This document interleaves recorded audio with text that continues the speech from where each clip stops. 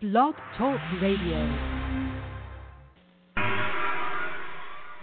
Good evening, ladies and gentlemen. We're tonight's entertainment. Look at my butt. Now look at my front butt. Wada, wada, wada, wada, wada, wada, wada, wada, wada, wada, wada, wada, wada, wada, world. Wada, wada, wada, wada, wada, wada, wada, wada, wada, wada, wada, wada, wada. Did I do that?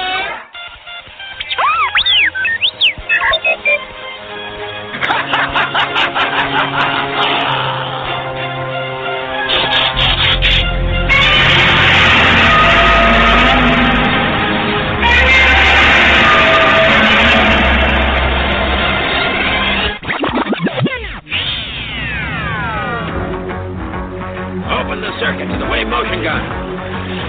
Open the circuit. Underseam pressure increases. Descent full. All the ship's energy is now in the wave motion gun. I doubt anyone here would recognize civic virtue if it reached up and bit you in the ass. Oh, did I hurt your feelings? The Magneto's right. There's a war coming. You sure you're on the right side?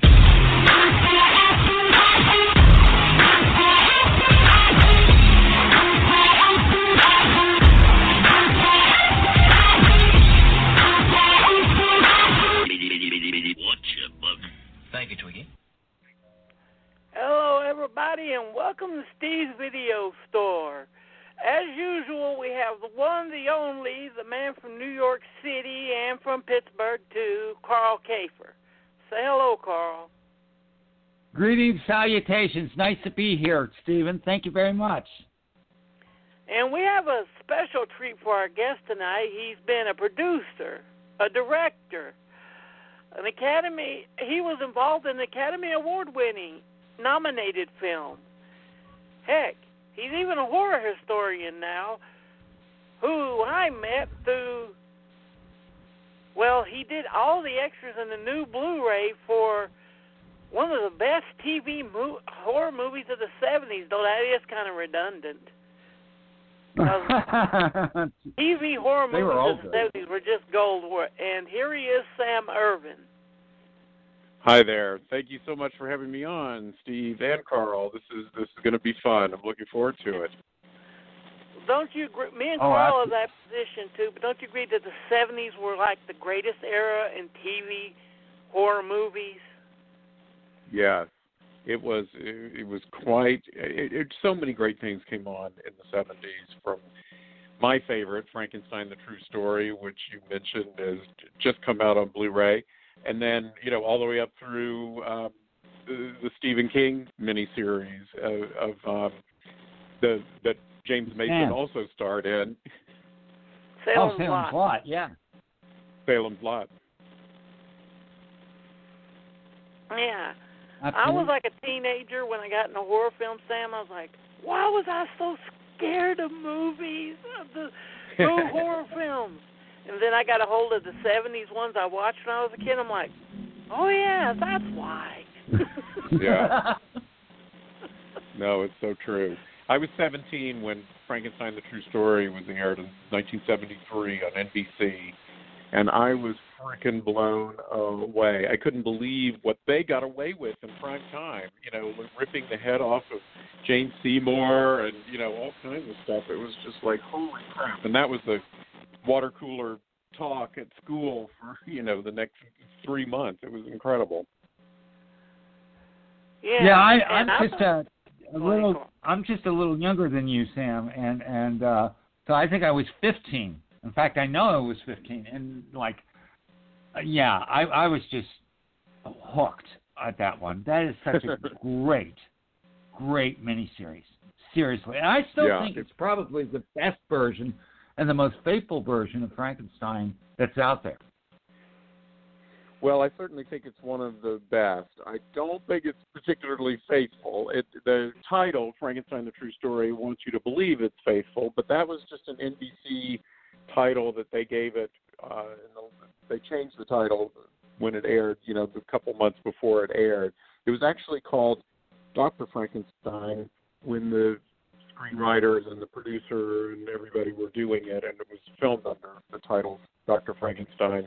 They actually intended it to be quite different from the book, and we're really intentionally trying to make things different than had ever been done in the other movies as well as in the book. Like, for instance, the creature played by Michael Sarrazin, when he's brought to life, he's actually beautiful at the beginning, and that had never been done. It was never that way in the book or any of the movies up to that point.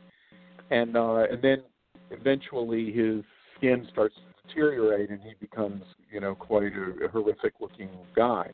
But that's just one of the many examples in the film that they took in a whole new different direction. They also were really inspired by the James Whale movies of Frankenstein, the original with Karloff, and Bride of Frankenstein. And the great character in Bride of Frankenstein, Dr. Pretorius, played by Ernest Thesiger, who was one of the first gay characters in mainstream cinema, they very much wanted they based the James Mason character in Frankenstein, the True Story, who was called Dr. Polidori. They based that character on Pretorius, and actually in early drafts of the script, he's called Dr. Pretorius. And so, they really, were definitely not doing a faithful version of Mary Shelley. They were doing a whole reimagining and mixing it in with different things from films that they had loved of it, but still wanted it to be fresh and different. When they bring the creature to life, they purposely did not have it late at night with lightning and kites. They did it during broad daylight and had it with solar energy. Things like that just made it really fresh and new and different for a new generation. And there's so many metaphors finding Frankenstein, the True Story. But you mentioned Pretorius. He has one of my favorite lines ever that didn't mean much to me as a kid, but once I learned about gay culture, when Pretorius goes, "Come out of the closet, dear boy. It's a lot nicer out here." Exactly. I love it when Minnie, the housekeeper, played by Una O'Connor, comes in and tells Dr. Frankenstein, "There's a very queer gentleman at the door."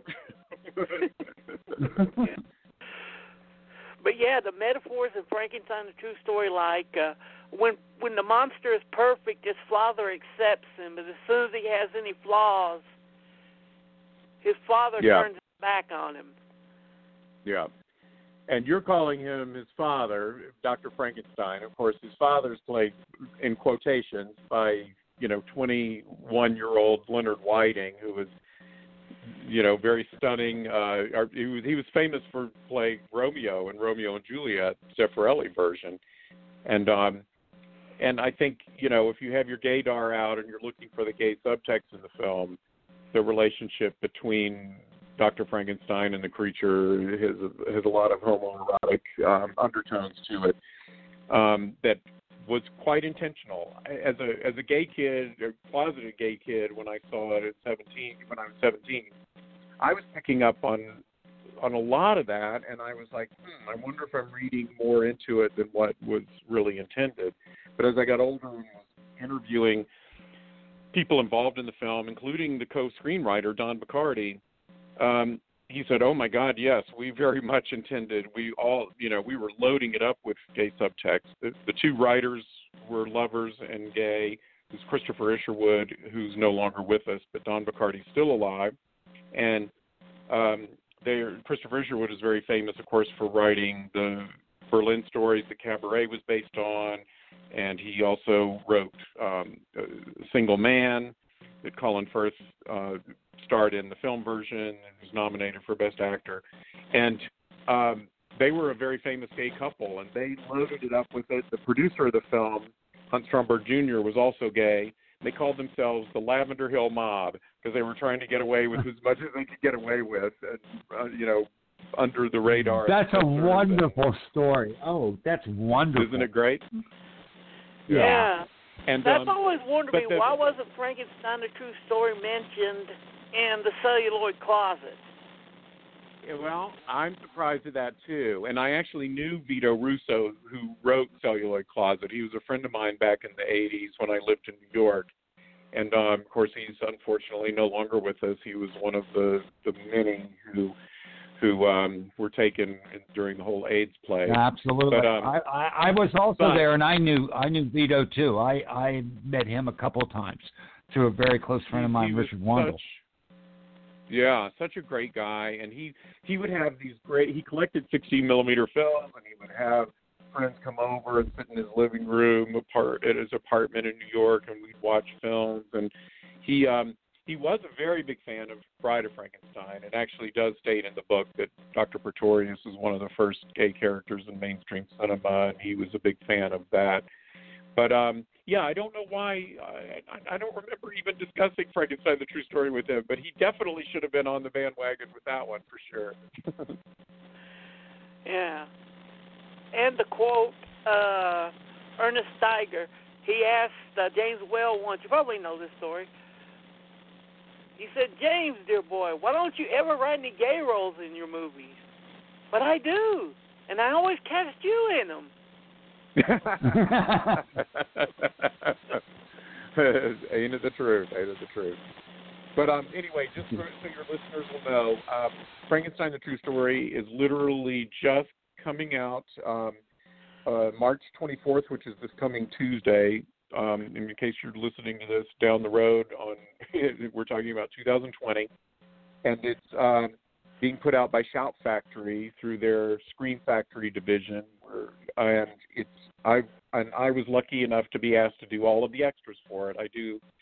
The movie is a little over 3 hours long because it was shown in 2 parts over 2 nights. And when you take away all the commercials, it was about 3 hours. And I do the audio commentary, which is an epic 3-hour audio commentary. It's wall to wall with every piece of trivia and everything you can imagine stuffed in there. And then I also do live, new interviews with Jane Seymour, who plays the female creature, with Leonard Whiting, who plays Dr. Frankenstein, and with Don Bacardi, the co-screenwriter. And those extras are really pretty interesting to see as well. So, and you can order it on Amazon. You can order it directly through Shout Factory's website. There's also a store here in Los Angeles where I live called Dark Delicacies, and they specialize in all things horror. And they're selling it on their website, and I've gone in and signed all the copies. So if you're looking for a version with having my signature on it, you can order it directly from them. And they're a mom-and-pop store that needs your help during this little crisis we find ourselves in. So I recommend that too. It's www.darkdel.com and for Dark Delicacies.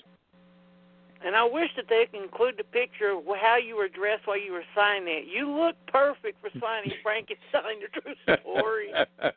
I was in a face mask, and I just so happened that the gloves, the rubber gloves I was able to find were black, and I suddenly realized, oh my God, I look like Dr. Polidori, the James Mason character in Frankenstein: The True Story, because his hands have been destroyed in experiments, and he wears black gloves. So anyway, it was a funny photo op. I'm glad that this is not DVD. I don't think it has. It has the actual bumpers, and that's hard to find on any television miniseries release. Yes, this has it has. First of all, there's a James Mason introduction where he shows a ton of clips from the movie. And, spoilers be damned. I mean, this is what ran on NBC the night it was first shown, and they spent like 5 minutes basically spoiling everything. But as, we were all agog looking at it, and when you see all the clips from it, we're like, oh, my God, we'll never change the channel now. This is going to be incredible. So that's all there. And that's been on a few of the DVD releases prior to this. But what has never been on any of the American releases are at the end of part 1, we have the previews for part 2, and they're narrated by James Mason, exactly how you saw it on that night. And then then we also have the very beginning of part 2 starts off with the recap of part 1 that's narrated by Leonard Whiting, just as it was shown. And so it's pretty cool to kind of have the full experience of what it was like to see it back then. Nice. getting into a time machine and going back, man. I mean, that's exactly what I remember seeing that. So I know I saw those previews and bumpers and all that. That's just amazing that you were able to find all that stuff. Yeah, well, the other interesting thing about the James Mason introduction, originally the screenwriters, and they shot this as well, there was a Mary Shelley introduction like there is at the beginning of Bride of Frankenstein, where Mary Shelley is talking to Lord Byron and her friends about how they challenged, in real life, they challenged each other to write ghost stories, and so she's having those discussions with her friends, and that's what she ended up going off and writing Frankenstein, and the real life Dr. Polidori, who was Lord Byron's lover and physician, he went off and wrote Vampire, Vampyre, a book that predated Bram Stoker's Dracula by about 75 years. It's considered the first vampire novella ever written, and good old Varney's forgotten. Yeah, but that even came after this. So, but at any rate, there was an introduction, and it had the actors the actress Nicola Paget, who played Elizabeth Frankenstein in Frankenstein: The True Story. She played Mary Shelley. James Mason played Dr. Polidori, the real life one, and then morphed into the Dr. Polidori character in the film. David McCallum played Lord Byron and then became Dr. Clerval in the movie. And Leonard Whiting played Mary's fiancé, Percy Bysshe Shelley, in this prologue, and then morphed into Dr. Frankenstein. And so NBC decided that it was too esoteric and too many minutes were being wasted on this little picnic in Switzerland, and it wasn't getting into any of the juicy horror stuff. And so they scuttled that introduction. There are lots of photographs of it. The footage does not exist, as far as I can tell. It did exist at one time, but we can't find it in the vaults anywhere, unfortunately. But they took away that introduction, and in its place, they quickly filmed an introduction that has James Mason in modern-day London taking us to the graveyard where Mary Shelley is buried. Well, I found out that particular cemetery is not the cemetery where Mary Shelley is buried, and the tombstone he shows us was a fabrication of the art department on the movie, a fake tombstone, and it looks nothing like the real Mary Shelley tombstone. And so, they're beginning to film that they're calling Frankenstein: The True Story by taking us to a bogus cemetery and a bogus tombstone. I mean, it was just the irony is just so crazy. But then after showing us Shelley's grave, then he introduces, about 5 minutes of clips of the movie, and to whet everybody's appetite to make sure no one would change the station, and it seemed to do the trick back then. But okay, here's the big question for you, Sam. Which did you like better, Haunted Honeymoon or Ken Russell's Gothic? Wow, that's a good question. I think I enjoyed Ken Russell's Gothic only because he's just such a crazy filmmaker and so stylish that I think it's it's just more audacious in a way. I can't say that I'm a huge fan of either one, to be honest. I don't think that they've ever done that. Basically what we're talking about is those films are about Mary Shelley and the night that they all sat around and in Switzerland and Lake Geneva and sort of challenged each other to write horror stories. And I still think there's a film to be made that could be better than all of those. And there was a recent production of Mary Shelley that I didn't care for either. I feel like it's great right material, but it just hasn't been done perfectly yet. Which did you like better? I like Gothic. To me, Haunted Honeymoon was too much early 90s teens romping around in Victorian clothes type movie. Yeah, I agree with you. Yep. And I'll take Ken Russell over anyone, even if it's a flawed Ken Russell film, because even his flawed films are a lot more interesting than most. But did you know that they used the Mary Shelley Polidori and Lord Byron in Doctor Who a couple weeks ago? I did hear that, and I'm dying to see that episode. That's incredible. Yeah, they used it like 2 or 3 weeks ago. Wow. Very interesting. Yes. Well, so you know what? That's always fodder. That night, we all imagine what that night would be. Yeah. You know, and that's why absolutely. you have so many different takes on it. Yeah. Absolutely. It's really right material. So. Oh, absolutely. But anyway, I don't want to. The other thing that I just want to mention before we change the subject from Frankenstein: The True Story is that I also, when I saw it at the age of 17, I was such a horror film fan. I was already editing and publishing my own horror film fanzine called Bizarre when I grew up in Asheville, North Carolina, and as a high school graduation present, I bamboozled my parents into sending me to London so I could interview a whole bunch of Hammer Film folks like Christopher Lee and Peter Cushing and everybody. And I actually interviewed Christopher Lee on the set of Man with the Golden Gun, if you can believe it.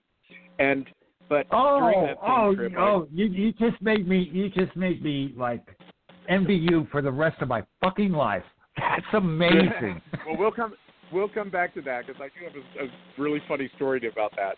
But I also I got a hold of Jane Seymour and I had dinner with her in London in '74, and I interviewed her for my fanzine Bizarre, and I put Frankenstein: The True Story on the cover, and so my obsession was really started big with that. And then about 40 years later, I got contacted by the editor of Little Shop of Horrors magazine, and he knew that I loved that movie, and he said, "Listen, we want to do coverage on that, the making of it. Would you want to do it?" And I said, "I'll do it, but I have to have the whole magazine because I have so much to say and to do." And so he basically gave me the keys to the castle, and I guest edited an entire issue of the magazine, all devoted to Frankenstein: The True Story. It came out a couple years ago, and it won the Rondo Award for Best Article of the Year for my making of, which I'm really, really proud of. And it was just all labor of love. And I got Anne Rice to do the foreword for the magazine because Frankenstein: The True Story is the movie that inspired her to write Interview with the Vampire, which launched her entire literary career. And we got Mark Gatiss, who was the co-creator of the Sherlock series with Benedict Cumberbatch, and he co-created and co-produced that new Dracula. That was a 3-parter, and he's also an actor. He was Sherlock's brother in that Sherlock series, and he was Renfield in the Dracula series. Anyway, he wrote a whole essay on called Queer Frankenstein about the gay subtext. I did exclusive interviews for the magazine with Jane Seymour, David McCallum, Leonard Whiting, Nicola Paget, and about 20 other people who are still alive. And that magazine is available directly from Little Shop of Horrors magazine. And if you could go to littleshopofhorrors.com, and shop is spelled the old-fashioned way, SHOPPE. And so it's a great companion to have with the Blu-ray. The magazine is 120 pages, and there are 400 photos. And if you can believe it, I'm even expanding that into a book that's going to have even more pictures and more text. So the obsession continues. Nice. And even though it's very, very, very flawed, it's sad that the Kenneth Branagh Frankenstein is the only one to ever use the proper ending to Shelley's book. Yeah. I was not a big fan of that version, to be honest with you. I had my hopes up. It had some great people in it, from Robert De Niro and Brownell playing Dr. Frankenstein, and it had a great pedigree, and it looked pretty expensive and all of that, but somehow it just didn't. I just don't think it hit its mark. Except for the last 10 minutes. Yeah. But now, you had mentioned, I think, that you had seen some of the films that I've directed. Yeah. And we should talk about that. We don't want to bore everybody. Well, maybe you can clear up a big mystery that I've always had. Yeah. Why is Brian De Palma's home movies, which you worked on, so hard to find and has never gotten a DVD or Blu-ray release? Isn't that crazy? It's so crazy to me. Yes, on Home Movies was a film that I associate produced and production managed when I was fresh out of college, and it starred Kirk Douglas and Nancy Allen and Keith Gordon and Garrett Graham, who played Beef in Phantom of the Paradise, and Vincent Gardenia, and just had this incredible cast. It's a really fun movie. Beautiful score by Pino Donaggio, who did Carrie and Press to Kill and Blowout and a bunch of De Palma's movies. And but it got released at the time by United Artists Classics, and I don't know why it has never come out on DVD or Blu-ray. It's just totally crazy, and it really needs to be. And I hope it will be. It really has got to do it, because I mean, De Palma. If you're a De Palma completist, you got to have it. So anyway, I hope someday. Yeah, it's like when Something Weird Video released the Weird World of Weird Volume 2. I jumped on it immediately as soon as I seen it had Wotan's Wake on it. Oh, wow. That's a rare one for sure. And if you haven't seen it, crazy. imagine William Finley, the Phantom of the Paradise, as a monster who's running around the campus in love with a hat rack, who gets mad when he changes it into a woman, then he tries to turn it back into a hat rack. Wow. That's okay. We are William Finley fans. We should let you know that. Okay. We worship at the altar of William Finley. Well, I don't know if you know this or not, but Bill Finley became a really good friend of mine when I was working for De Palma. I was also a huge fan of his, especially because of his playing the Doctor and Sisters, and of course the lead in Phantom of the Paradise is the ultimate. But I did a short film called Double Negative, and it was in the Sundance Film Festival in 1985, and it was about a 20-minute short, and it's about a horror film director who's making a low-budget horror film called Coat Hanger Massacre, and his two sleazy producers decide that they will make more money if they steal the negative from the lab and collect the insurance than completing the film. And the leading lady, who happens to be their secretary, the leading lady in the film within the film, she gets wind of this, overhears their plotting, and she scrambles over to the director's apartment and tells him, and they team up to steal the negative first and put dummy negative in there, and then set up a camera to catch them in the act of stealing the negative, and so that they can blackmail them into finishing the film. And so, anyway, this little 20-minute short has Bill Finley in it playing one of the two sleazy producers. The other producer is Wayne Knight, who is Newman on Seinfeld, and I named wonderful.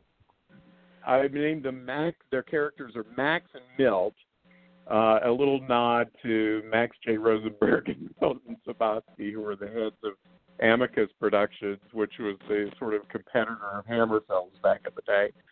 And the film director is played by Bill Randolph, who was the cab driver in Dress to Kill, the one that slams his door into Michael Caine in drag when Nancy Allen's trying to get away. and he was also in Friday the 13th Part 2, and then I have a flashback scene where the director is this prodigy kid who's like 8 years old, already in graduate, film school in college, winning an award, and we had Justin Henry from Kramer versus Kramer, who was still a little kid back then, playing that. So it was really this cool cast of people, and Bill Finley had just a really fun time doing the role. And he also, he and his wife Susan were also writers, and I hired them to rewrite a screenplay on a film that I produced called The First Time, and De Palma served as a creative consultant on it, and it was from New Line Cinema, and it was sort of a coming-of-age comedy, and it had Wallace Shawn and Wendy Jo Sperber and some, familiar faces from that era, and but Bill was involved with that too, and so anyway, I just absolutely adored him. It just broke my heart when he passed away a few years ago. His wife Susan, I just had lunch with her about a year ago. She came out here. I live in Los Angeles now, but she still lives in New York, and she introduced me to their son, and he's so much like his dad. It was great to kind of make all, to see everybody, and but yeah, like you, I'm a huge fan of Bill Finley. Well, about a few years ago, Doc Sludge, a guy who was a co-host with us, remember, Carl, he was like, I'm a Rocky Horror fan. There's not many more. And we're like, oh, we're going to do a watch next week. Okay, what up? Phantom of the Paradise. Yep. And then just boom, his mind got blown throughout the film, didn't it, Carl? Yes, it did. I'll be right back, guys. Okay. But yeah, I mean, you did the Oblivion films too, which I found just, the first one was insanely fun. Thank you. Knowing that you're a horror historian, the movie makes more sense now that you include all these old nods like you did in the movie. Yep. Well, like it's Julie Newmar's Miss Kitty. Yes, and George Takei plays the town drunk. I loved. Was that in the script, or was that a line he made up with the Jim Beam bottle? No, I encouraged that. That was not bring me up, Jim. He comes out of the saloon with a bottle of Jim Beam and in a drunken voice says, "Beam me up, Jim." And it was little nods like that I just had to put in there. I couldn't resist. And when when it came time to cast Miss Kitty, who was a feline alien who runs the saloon, it's like, we got to get Julie Newmar. And she was totally into it, and she was happy to do the perfect kind of delivery on things. And we were going to dress her in a black cat suit, and she said, no, let's take let's do leopard, let's switch it up a little bit. So she's in a leopard cat suit for some of the time. And well, you know what, Julie Newmar in any cat suit is going to be good. I don't have a problem with that. That's exactly right. And we plus it's a Gunsmoke reference too. Hey, 2 references in one role. Boom. Yes, exactly. And we shot those films, Oblivion 1 and 2, back to back in Romania, and it was done for Full Moon, Charlie Band's company. But it was during a short window of time when he had actually decent money from Paramount to budget these things. I mean, it still was a very low budget film, but not as low budget as some of Charlie's other films. And so it was just incredible. It was my 3rd film. Charlie had seen my first film, Guilty as Charged, with Rod Steiger, and I'm really talking about that. I love that movie. We'll talk about that in a minute. And so he he trusted me to do whatever I wanted to do on Oblivion, and I had a great time working on those films. And I brought in Isaac Hayes to the cast. He plays a bartender, and he had been in my first film, Guilty as Charged, as well as my second film, Acting on Impulse. So he was kind of like a repertory player, I guess you'd call it, and was doing all my films back in those days. And we had brought in Carl Stryken, who was Lurch in the Addams Family movies and The Giant in Twin Peaks, and he plays the Undertaker. Gaunt is his name, and he has extrasensory perception to know ahead of time when someone's about to die, and he just suddenly shows up out of nowhere, and as they're falling down from a gunshot or whatever, he runs into frame and sort of grabs them before they hit the ground. And we had Maxwell Caulfield in the second one playing a bounty hunter, and and Meg Foster playing the cyborg deputy with her incredible eyes. We didn't have to do any special effects to make her look otherworldly or like a robot. It was just a lot of fun. Loved making those films. Okay, for a curveball, one quickly telling the story about where you seen Carl on stage, Carl, and then the one film of him that you wanted to ask about. Okay. You probably wouldn't expect someone Who to did ask. I see on stage? Wait a second. Who did I see on stage? Lurch. Carl Strickland.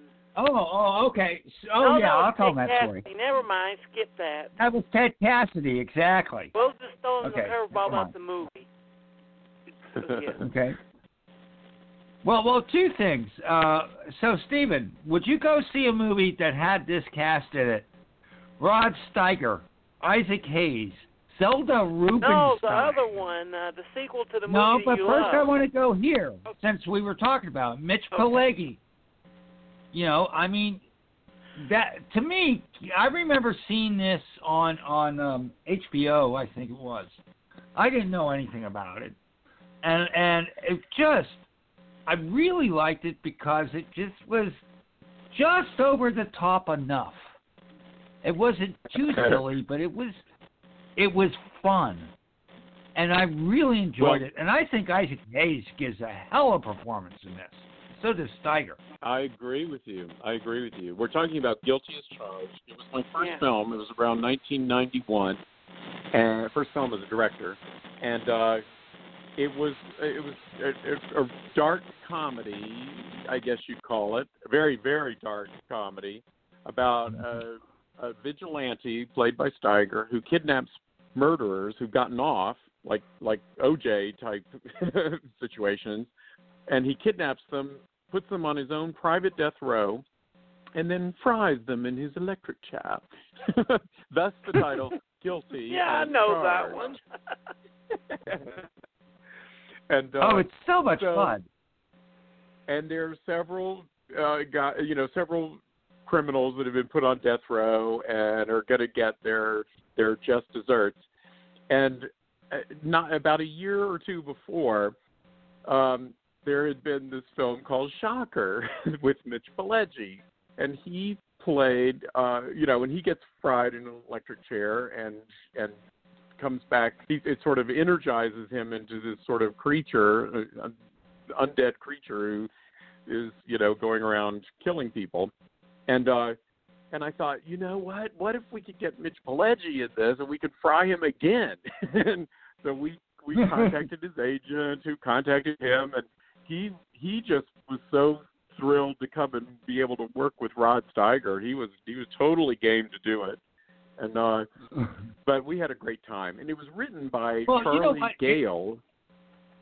Okay. Who was the brother of Bob Gale, who co-wrote and produced all the Back to the Future movies and stuff. So it was just another really, really great project to work on.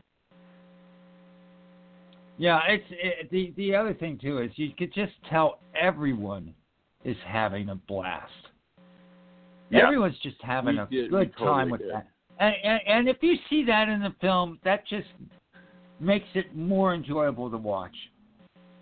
Seriously. No, we had a great fun on that, and I was just trying to put in any kind of electrical imagery or references to as very tongue in cheek, over the top symbolism and stuff. Like Steiger, the car that he drives is an Electra. So at one point he puts the body in the trunk and slams the trunk, and I have this real close-up shot of the back end of the car on the Electra logo as it pulls away, and then there's another point where we have an angle up on the street sign, and it's the corner of Franklin and Edison, just silly stuff like that, and It was just great. We had fun with it, and the whole dungeon, of course, I designed. We built it as a set, and it was all designed to have sort of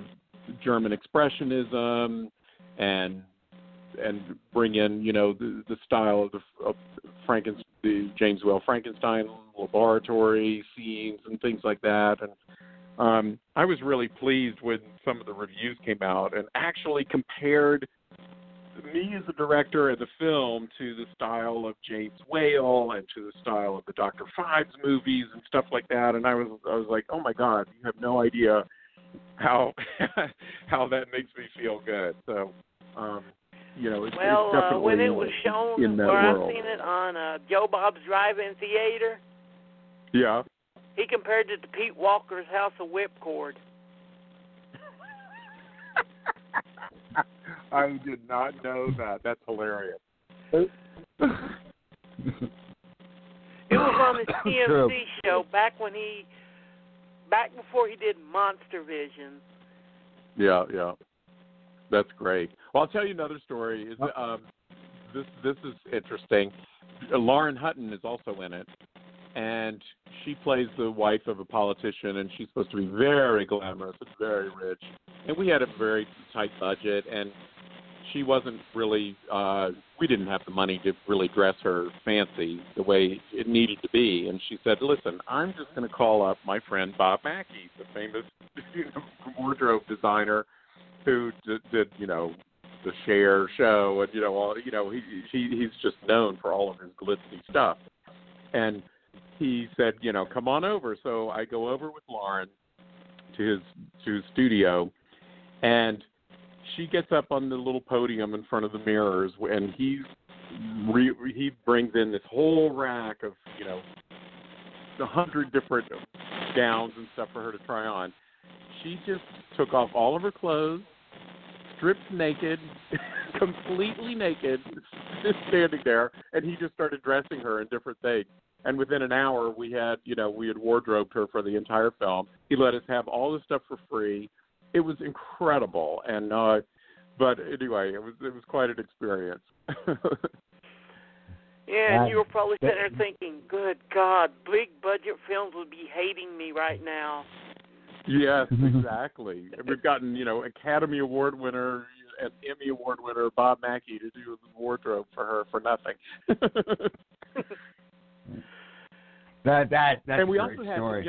also in the movie was Heather Graham, who was just getting started at that time. She had just done Drugstore Cowboy, and she came in and auditioned for it and gave an incredible audition. So it was one of her early films, and so that was really fun working with her too. Mm-hmm. Oh, I love Drugstore Cowboy. Yeah, she played a junkie who ended up dying, and they stuffed her body up in I guess like at a air conditioning duct or something the hat. in the ceiling. Yeah. What'd you put a hat on the bed for? It's bad luck. Exactly. Yeah, and there's only one reason Carl went to see it when it first came out, right, Carl? Why would that be? Because Uncle Bill was in it, as you call him. Absolutely. William Burroughs. I have always called him Uncle Bill. Yep. And what was that sequel that he worked on, Sam, that you was like, oh, God, I got to ask him about this. I'm going there right now. Going there right now. So I saw a film on HBO when I was growing up that had an impact on me, and I loved it very, very much. And as I'm going through your filmography and your producing credits, I see that you actually executive produced Richard Benner's sequel to Outrageous. Now, I love Outrageous, and I do remember seeing this. But tell me a little bit about working with Richard Benner and with the sequel, and how did that come about? And also, just so everyone knows, Outrageous was one of the first LGBTQ films that specifically dealt, I guess the correct term now would be transgender, and at that time it would be drag queen. But a film that was the first LGBTQ film I ever saw that wasn't fucking depressing. Yeah, the first one came out in the 70s, and it starred Craig Russell, who was in real life a star. He was like the RuPaul of his day. He was a good teen and very, very popular in the among gay community, and traveled and toured with his comedy routines and stuff. And he was really known for impersonating different famous actresses like Mae West, Betty Davis, Judy Garland, the whole kind of list. And the first film was a kind of a cult favorite. It was very popular in the art house market. And then about, at least 10 years later, they got around to wanting to do a sequel. And it was called Too Outrageous, T-O-O, Outrageous. And Craig Russell was going to star in it, and they came to a company that I was working for at that time, a distribution company called Spectra Film, and we were dealing with a lot of art house films, and our most successful one was The Fourth Man with the Paul Verhoeven film. And we were starting to get into production and dipping our toe into, funding movies and co-funding them with other partners. And this was one of those, and it was being co-financed through Telefilm Canada and a couple of other partners. And the problem was that Craig Russell by then was a hopeless drunk, and we couldn't get him insured. He was not reliable, and he had, shown up drunk to some of his, his stand-up shows, and things would have to get canceled and whatnot. And he just had a terrible reputation because of his drinking. And so nobody wanted to, to finance the film or, put money into it unless it could be insured, and no insurance company was going to insure him.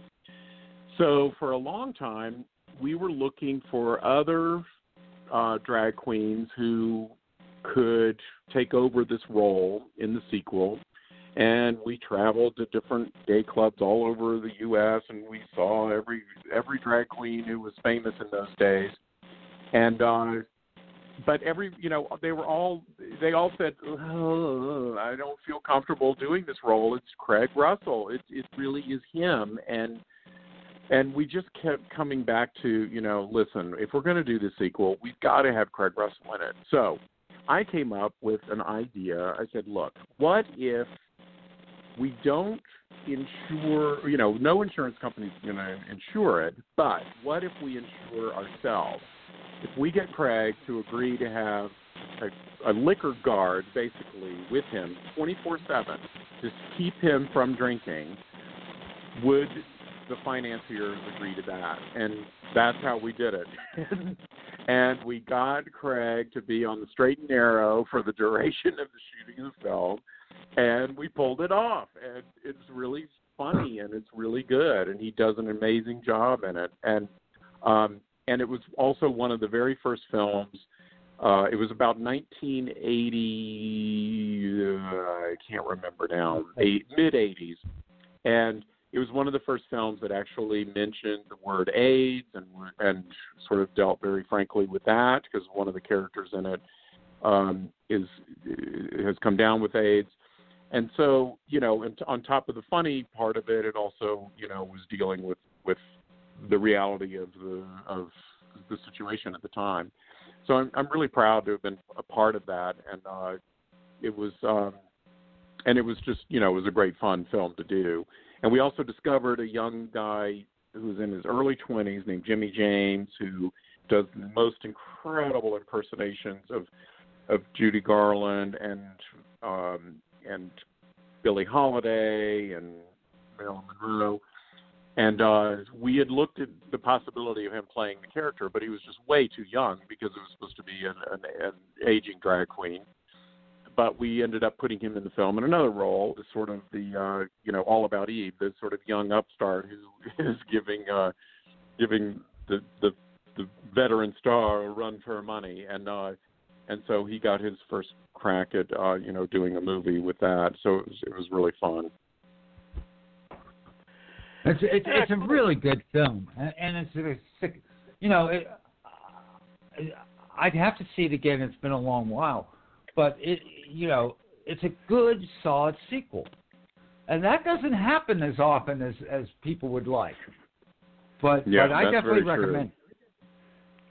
Well, thank you. I appreciate that.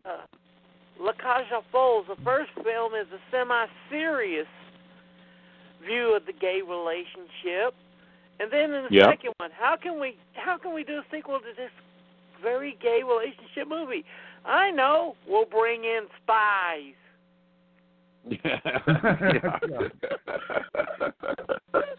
Yeah. Yeah, it's scary. Yeah, very often it goes right off the rails when number 2 comes around. Mm-hmm. Yeah. So I guess the next question to ask is, how did you get involved with Elvira and Haunted Hills and all that? Yes, I ended up directing her second film, Elvira's Haunted Hills. Well, this is how it happened. I, after my first film, Guilty as Charged, that we talked about with Rod Steiger, I was at a Hollywood party at the home of Terry Sweeney. And Terry Sweeney was the guy who was a regular on Saturday Night Live in the 80s, and he always did Nancy Reagan in drag. He was the first openly gay Saturday Night Live cast member. And I knew him and his now husband, Lanier Laney, as I had gone to college with Lanier at the University of South Carolina. And I knew them when I was living in New York in the 80s, and I would go to tapings of Saturday Night Live and see the show. And Lanier and Terry were both writers on the show, and as well as Terry being a performer. And then years later, they were regular writers on Mad TV. But they had this party and went there, and I spotted Cassandra Peterson, who's Elvira, at the party, and I went over to Terry and I said, "Oh my God, I am a huge fan of Elvira. You have to introduce me." So he took me over and introduced me, and he said, "And Sam just directed recently a film called Guilty as Charged." And Cassandra went, "Oh, I saw that film. I loved that film, and I've been wanting to meet you because if I ever do another Elvira film, I want you to direct it."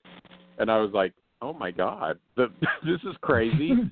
How many drinks have you had, and is this what happens at Hollywood parties, and, what?" Well, so then, so a few years go by. I actually put her in a cameo role, not as Elvira, but as a country western bar bouncer in a film I did called Acting on Impulse that had Nancy Allen and C. Thomas Howell, Linda Fiorentino, and a whole bunch of recognizable people in it. And so she had a great time with that, and we became, kind of social friends and all. And I went to a taping she did of an Elvira pilot that was going to possibly be a TV series. And so, I was hanging around her sort of as a friend and closeted groupie. And so several years go by, and then she calls me up and she goes, "Hey, we finally have decided that since no one is going to finance another Elvira movie, my husband and I are going to finance it ourselves, and it's called Elvira's Haunted Hills. She said, I'll be honest with you, we're interviewing several directors, but I definitely want to give you a shot, so will you come in and meet with us?" And I said, of course. So I go in, and she hands me the script, and she said, now, the script is a spoof of the Vincent Price, Roger Corman, Edgar Allan Poe movies of the 60s. Are you familiar with those? And I said, honey, stand back.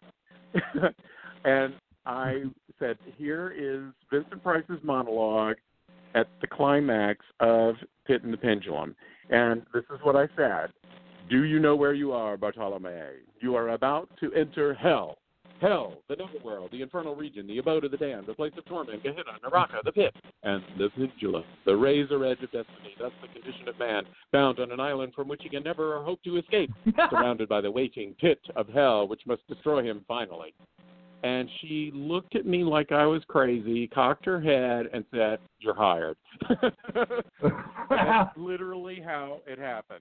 And I knew that monologue because as a monster horror movie fanboy kid, back in school when I was in maybe junior high school, there was an assignment to do a monologue from something like Shakespeare or whatever, and I said, could I do Edgar Allan Poe? And because Edgar Allan Poe was very academic, of course you can. Well, of course, then I went home and I transcribed from the reel-to-reel tape I had made off of TV of Pit and the Pendulum from the Richard Matheson script, the Vincent Price's monologue, which probably had absolutely nothing to do with Poe, but that's how I got away with it. And I memorized that thing, and I've known it all my life, and I swear to God I wasn't reading it off of anything when I recited it to you just now, but it got me that directing gig. And well, you do win because now Richard Matheson is taught in most literature classes. That's true. That's very true. But Elvira's Haunted Hills was the most fun I've ever had directing a movie. It was just such a dream come true to be able to spoof those films that I loved growing up. Cassandra was also a huge Vincent Price fan. House on Haunted Hill was the very first film she ever saw as a kid, and it, obviously, warped her mind forever. And both of us became friends of Vincent Price in real life when he was alive. And so we dedicated the film to him, and it was just a labor of love all the way around. And we made it in Romania, in Transylvania, and I actually used the same Romanian production designer who had done the Oblivion films, and so it was going back over to Romania to do more filming, and we were able to design sets, on a very tight budget that we never could have afforded to build here in America, and I sent over all the movies, the Corman films and everything else to the production designer, and we very carefully tried to have an homage to those style of sets, and it was just such a fun movie to do. The Romanian guys at their peak were as great as the Philippine guys of the 70s. Say that again? I couldn't hear you. The Romanian guys that was created because of the Full Moon films were as good as the Philippine crews that were created by all of the films shot by Roger Corman in the 70s. Yeah. They knew what to do. They knew how to do within where they were, and you didn't have to worry about things like that. Yeah. Well, when Corman did Pit and the Pendulum, he built on the Pit and the Pendulum set, he built the slab.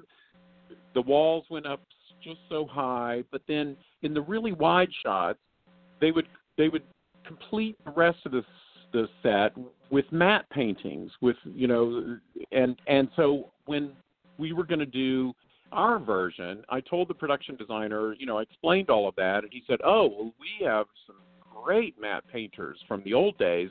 I'm going to find them, and that's exactly what we'll do." And I said, "Perfect." So And I was doing all this long distance before we got over there. And then when I finally did get over there for the last few weeks of pre-production, the production designer, I immediately go and meet with him, and he said, well, I have good news and bad news. One, all of the matte painters have died, so we're not going to be able to do matte paintings like I thought, but come with me. And he said, the good news is this, and opens up the door to this stage where he had built the Pit and the Pendulum set in its entirety from the bottom of the pit to the ceiling, and it was the most incredible. I just broke into tears. I mean, it was the most incredible thing I'd ever seen. It was the size of like walking onto a James Bond set at Pinewood Studios.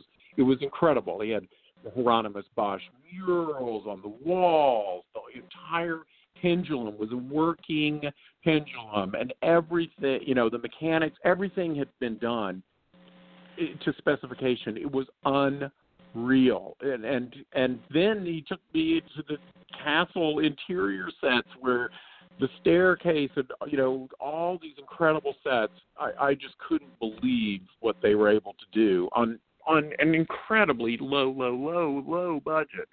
So that was really, really special. Did you ever read the Fangoria series that the guy who played Castle Freak in Castle Freak, one of the last Romanian films that Band did ever shot, he had like a diary of working on the film? No, I would love to read that, though. I bet that's fascinating, and I bet I know half the characters in there. To the end, and Band had sent, who directed it, Carl? Directed Reanimator? Stuart Gordon. Stuart Gordon. He sent him a telegram and said, "We're not going to pay you. Finish up while you can, and then go." God. As soon as he got that, he walked up to the guy who played Reanimator. Yeah. And said, "Do you have your plane ticket?" "Yes." "Okay. Be ready to go at a moment's notice. I'm going to give you all of the film cans, and you will go and hide out with the film before Band can get a hold of it." And since he said, "We have to pay the crew, so since you're not sending us the money to pay them, we're going to tell them to take any piece of this ancient furniture in this castle as payment." Oh, my God. He got the money in 2 days. Wow. Oh, that's good. That's great. Well, I'm glad that you don't have any nightmare Charles Band stories like most of the people that work with him. I know. I did not have any nightmares working for Charlie. It was a charmed period where, as I say, he had a deal with Paramount and the money was flowing, and he gave me carte blanche to do what I wanted to do as long as I brought it in on schedule and on budget, and we did.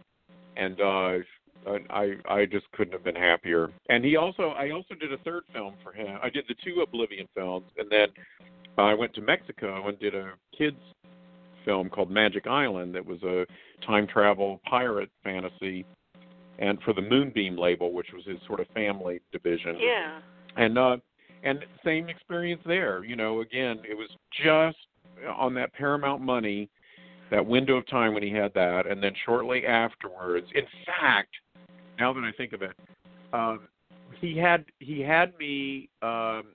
We edited Oblivion 1 because he needed to release that, but he said, you know, we're going to just put Oblivion 2. We'll put all that footage on the back burner, and you go off and do Magic Island in Mexico, and then come back and, you know, edit Magic Island, and then once all those are done, then you can go in the editing room and finish up Oblivion 2, because we want to have a window, you know, of a year or so before we release that one. So by the time we got around to editing Oblivion 2, the Paramount deal had fallen apart, and now he had no money. So I did have a slight experience where there was no money, and we had gotten Tino Donaggio, the great composer who we were talking about earlier, who did the De Palma films like Carrie and Dressed to Kill, and he also did the Nicholas Roeg film Don't Look Now, and incredible composer. We had gotten him to do the music for Oblivion. It was a full orchestral score recorded in Italy. It was absolutely beautiful. It was sort of an homage to Ennio Morricone's scores to, the spaghetti westerns, Good, Bad, and the Ugly, and stuff like that. And so, so Charlie said, we're not going to be able to afford Pino, obviously, for the second one. So I'm going to have my brother, Richard Band, do it as a synthesizer score. Now, Richard, and he ended up doing the score to Magic Island, and it was a terrific score, and he's a great composer. However, I was determined. I was like, we can't. The whole spirit of Oblivion is so intertwined with that score that Pino did. I just can't imagine shifting gears stylistically. And I said to Charlie, I said, did you ever see Richard Lester's Three Musketeers and Four Musketeers? Those were originally supposed to be one film, and they had Michel Legrand did the score to the first one, which was an incredible score, and then the second one they ended up getting Lalo Schifrin, the guy that did the Mission Impossible music back for the 60s TV series, and did that great Mission Impossible theme. He's a fantastic composer, but it's not the same style as the first movie, and it always bugged me that they didn't get Michel Legrand to do the second one. And so I pleaded with Charlie. He said, we just have no money. There's no way. All right, so I'm editing the film, and I use Pino's original score as temp music, and I very carefully edited, had our editor do great sound editing, and we've scored the entire second film with the score and re-edited it all together, and did, just really beautiful job of it. And so I just went to Charlie and I said, hey, let's just recycle the score. We'll use it. And that's what ends up happening. So when you see Oblivion 2, it's actually recycled score from the first one. So I guess I did experience some of, the no money craziness of working sometimes with Charlie. And I actually know if you watch the old Odors or Western TV series, that's the way they were shot. They used the same music themes and score. How did Dave Allen get involved with Oblivion? Was he involved from the beginning? He's the big, great stop motion animation guy. And we had some stop motion scenes in it with like the giant scorpions and a few other things. But he and his team of people that were working at Fulton in Los Angeles, they created and did all of the stop motion animation segments for that. And then David was doing a film called Primevals that started shooting not long after Oblivion, and it had Richard Joseph Paul, who was the main cowboy in Oblivion. It had Juliette Mills, who was, of course, the sister of Haley Mills, and she was in The Nanny and the Professor back in the 70s. And she was in it in Primevals, and her husband, Maxwell Caulfield, was in Oblivion too. So there was a connection there as well. But they never finished shooting, and Charlie ran out of money, and they had to stop production, and so Primevals never actually got completed. And then David Allen eventually died, and it's always been this sort of mythic thing to try to complete that film somehow. And I know there's been attempts to complete it, and I'm not even sure what's happened with that. It may have sort of been completed, or they may have released some kind of, assembly of it. I'm not sure what's happened. You may know more than I do. I'm not sure about that either. Catacombs. Okay. What is it? Catacombs. Is that what it's called? Yeah, he used the footage that Dave Allen shot and added some stuff with Maxwell Caulfield and stuff. Yeah. And I've got to put it out on video. Wow. It's in one of the 4-packs that Shout Factory put out. Huh. I've got to check that out. I'd be really, really interested in seeing that. And yeah, David was a great guy, and they did incredible stop motion stuff. I was so thrilled because I've always been a big stop motion geek myself with Harryhausen and the original King Kong, and all of us monster kids are into that. And it was just, I was thrilled to be able to dip my toe a little bit into that world before it became, completely obsolete. Now everything is digital and digital effects and everything, which I don't know. I'm nostalgic for the old style. No, I agree with you. It's like the Thing 2000, the Thing remake that come out in the early 2000s. If you watch the trailers, they show all the practical monsters and effects, and they look good. Yes, But then when you watch Thing. the movie, it's all CGI, and it just doesn't look good. Well, I went to see John Carpenter's The Thing on a midnight show just like a few months ago. They were showing here, and it was 35 millimeter film and everything, and almost all of the effects in that movie are practical effects. There's no CGI or if there is, it's very, very, very minimal. No, it was way before CGI. I remember Tron was the first movie to use CGI effects, and that was exactly after The Thing. And the thing with those effects looked fantastic. I was just marveling at how it hasn't dated. It really holds up well, and it was exciting to see that. And Pirate Island was the best reviewed of all of the Moonbeam films that Charles Band ever put out. Magic Island, you mean? Yeah, Magic Island, yeah.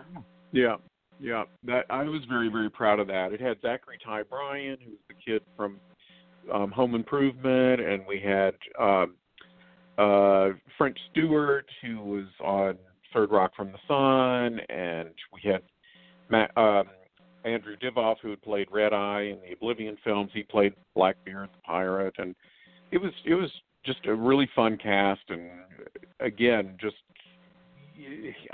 having so much fun creating that world. The movies that I do now mostly are Christmas movies for the Hallmark Channel and thrillers for Lifetime, and they're usually present day. We're using locations that we go out and find, houses and stores and that sort of thing. But these other movies like Oblivion and Elvira's Haunted Hills and Magic Island, those things were, we were creating everything from the ground up and building sets. So for the Oblivion films, when we got there, it was a cornfield, and we tore down the cornfield and built that entire western town from the ground up. It's still there to this day. It is used on western films and stuff. It was used for that Kevin Costner miniseries, The Hatfields and the McCoys, a few years ago. And it was just those experiences I have such nostalgia for, because I don't get to create stuff from the ground up anymore, and I miss that. Carly, you there? Yeah, I'm here. Absolutely. I think we need to go somewhere here. I'm going to ask you a question, Carl, real quick. This is just for you. Wouldn't it be great if a group of gay fans of James Whale got together and did an autobiographical film of him? Yes, it would be wonderful. Yeah. How did you get to work on? Possibly, I think that'd be a dream project for you and Clive Barker and Bill. It was incredible. Yeah. We're talking, of course, about Gods and Monsters.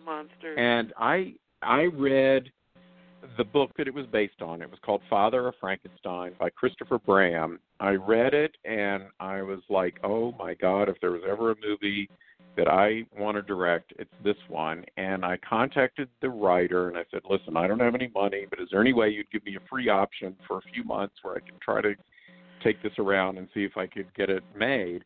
And he said, well, a guy named Bill Condon just beat you to it a couple of weeks ago. And I said, oh, darn it. But I knew Bill. I had met him socially. We had a mutual friend in Nancy Allen, and I had met him at one of Nancy Allen's parties. And so I called him up. Actually, I didn't have his number. I called up Nancy, and I said, give me Bill's number. I have to talk to him. So I got his number and called him up, and I said, hey, anything I can do to help you, man. I'm just such a fan of James Whale. The Bride of Frankenstein is my favorite movie of all time. Anything I can do to help, let me know. And by the way, have you thought of Ian McKellen for the role of James Whale? And he said, oh, my God, you totally read my mind. I just sent McKellen a copy of the book to read to see if it strikes his fancy. And I said, great. Let's hope. So then about a year goes by, and I was directing a film for a company called it was Region Entertainment. It was called Kiss of a Stranger, and it was with Mariel Hemingway and Diane Cannon and David Carradine. And we were in pre-production, and I was in the production offices of this production company, and I heard the head of the company, Paul Collishman, in the hallway mention Father of Frankenstein, that book. I leaped up out of my desk, ran out into the hall, and I said, Father of Frankenstein, what are you talking about? He goes, oh, well, we got this script from a guy named Bill Condon, and Ian McKellen is attached, and they're asking if we want to get involved the production company to help get this thing up and running. And I said, oh, my God, yes, you have to do this movie. I have to be one of the producers, and you just have to do this. And Paul was saying, yeah, the only thing we're a little concerned about is that do you think audiences or critics are going to say that this is sort of an older gay man who's coming on to this younger straight guy, and is it going to be considered like a dirty old man kind of thing? And I said, just let me show you the reviews of the book.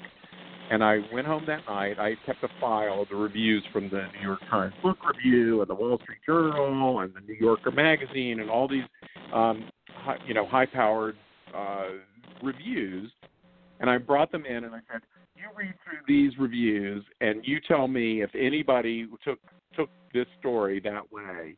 And, of course, none of them had. And they were all rave reviews about the book. And so I single-handedly convinced them to not dismiss it on that basis, and I just badgered them to get this going. And so then luckily it did happen, and they got other partners, of course, to help finance it, and Showtime was one of them.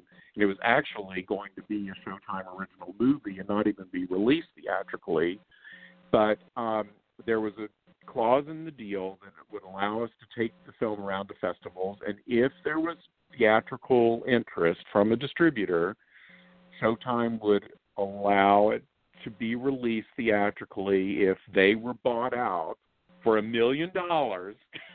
So it was all these hoops that had to go through, but we somehow managed to get Lionsgate to release it. It got Showtime paid off, and it came out, and even Lionsgate didn't have the faith in it that we did, and thank God they were only going to open it in a few theaters, but the week that they opened it was the week that the National Board of Review announced their awards, and that was the first of they kick off the award season every year.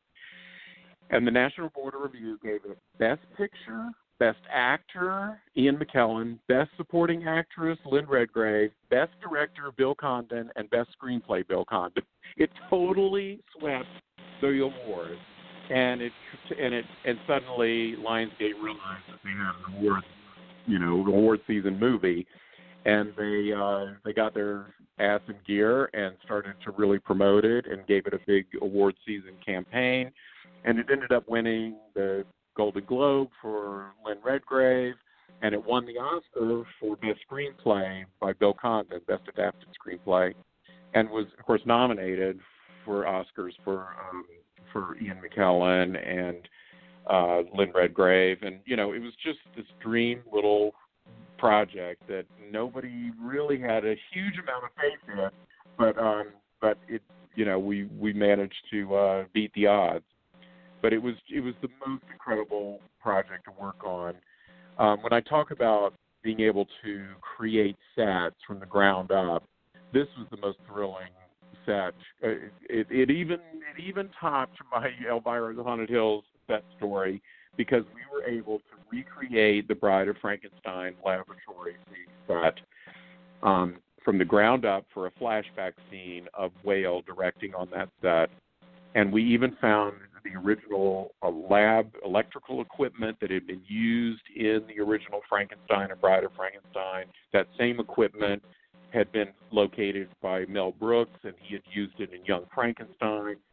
So, I mean, you know, the hair on the back of my neck was just standing on end to be able to stand on that set, and I took great pride in making sure that it was accurate.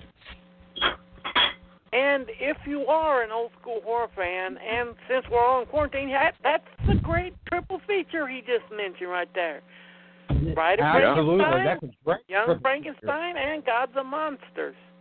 There you go. Mm-hmm. And it was just such a charm project, and so incredible to work with someone like Ian McKellen. And it was interesting. Ian McKellen and Brendan Fraser. Okay, Brendan Fraser back then was coming off of, you know, doing silly comedies, and Ian McKellen was this great Shakespearean actor. Brendan's going to be the cut up, and Ian's going to be the serious guy, and it was the complete opposite. Brendan was very intimidated to be working with someone as great as Ian, so he's constantly in his trailer learning his lines and focused on giving the best performance, while Ian McKellen is on set cutting up, telling jokes, joking around. You know, Bill would call action, and, you know, Ian would snap the character on a dime. And it was just so amazing to watch that. But Ian was a kick. We had, during pre-production, we wanted to see the actual house that James Whale lived in, and sadly had died and committed suicide in the swimming pool. And we found the owners, the current owners of the house. They weren't going to let us shoot there, but we wanted to bring everybody there to sort of feel the spirit of the place and to see what it was like. And the production designer wanted to see it, and the location manager wanted to see it, so they could find a house that would approximate it. And so Ian wanted to see it, and he had just gotten in from London. I hadn't met him yet. Most of us hadn't met him. And we were there waiting in the driveway before we go knock on the door of the house until Ian gets there, and he's a few minutes late. Well, he comes roaring up in this rented Jaguar sports car, and he hops out. Literally, he doesn't even open the door. He literally leaps out over the door, and he is wearing these hip-hugger bell-bottom pants that are made of patent leather that is, and the color is baby powder blue. And he goes, "Sorry I'm late. How are you, darling?" And we were laughing so hard. It was the most hilarious introduction to him, and I'll never forget it. That image of him hopping out of that Jaguar in those pants. How did that feel? This is to the both of you, that the book and the movie really started, well, definitely for you, Carl, during the time when you first discovered the Universal films with the Shock package. Yeah, exactly. And really it goes back even further than that, because it goes back to being in Pittsburgh and Chiller Theater and Chilly Billy Cardelli and just seeing, I remember seeing the original Frankenstein, and that was the movie, and I was young. I must have been 5 or 6 years old, but it's the first real memory of a movie I have. And it's like, yeah, I remember crying my eyes out at the end. literally crying that they would treat the monsters that way. It's same with me. What you're describing is happened to me. It happened to so many of us monster kids. We recognize that the so-called monster was not the monster. He was this pitiful creature, and the real monster was the doctor. Right, and the thing about it too, I'm sure growing up as an LGBTQ kid, you could grasp onto that. For me, well, I was in braces. I had cerebral palsy, and so I was the outsider because of that. Yeah. And to see how people treat the outsider. Yeah. Yeah. But anybody, all of us in our own way can identify with that, whether you've been bullied, whether, anytime you've been an outsider for anything. I mean, we're all considered geeks because we liked horror films. Goth kids are considered outsiders. I mean, drag queens are outsiders. Everybody has a way to identify with that creature in those Frankenstein films, and it's a deep rooted psychological thing for me, especially, and it sounds like for you and so many of us. Yeah. It just it really is something that we identified with. I have a story to tell you, and I have to do this, Stephen, so forgive me. But don't worry. I was part of a community theater group, and they did the play Frankenstein. And I'm 6'3", and so I was cast as Frankenstein. Now in the play, the creature doesn't come until right at the end of the first act.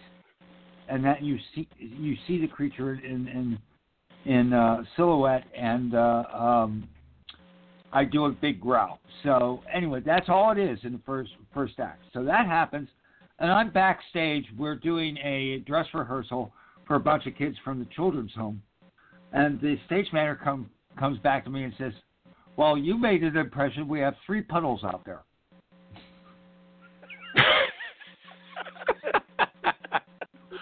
Oh my God! God. when I played the creature, it got all that angst that I had when I was young out. Wow. It was a wonderful thing. It really was. No, that's great. That is great. But yes, I did produce 3 puddles. I'm very proud of that fact. And another thing about true. Gods and Monsters is that was one of the first films I've seen that took the genre seriously. Period. Yeah. No, it's true. I'd It's say very we true. wouldn't got. I mean, Ed Wood was good, but even it was a bit of a comedy. But Gods and Monsters, we wouldn't have films like Dolomite Is My Name. Some of the other films that take on the genre but actually treat it seriously.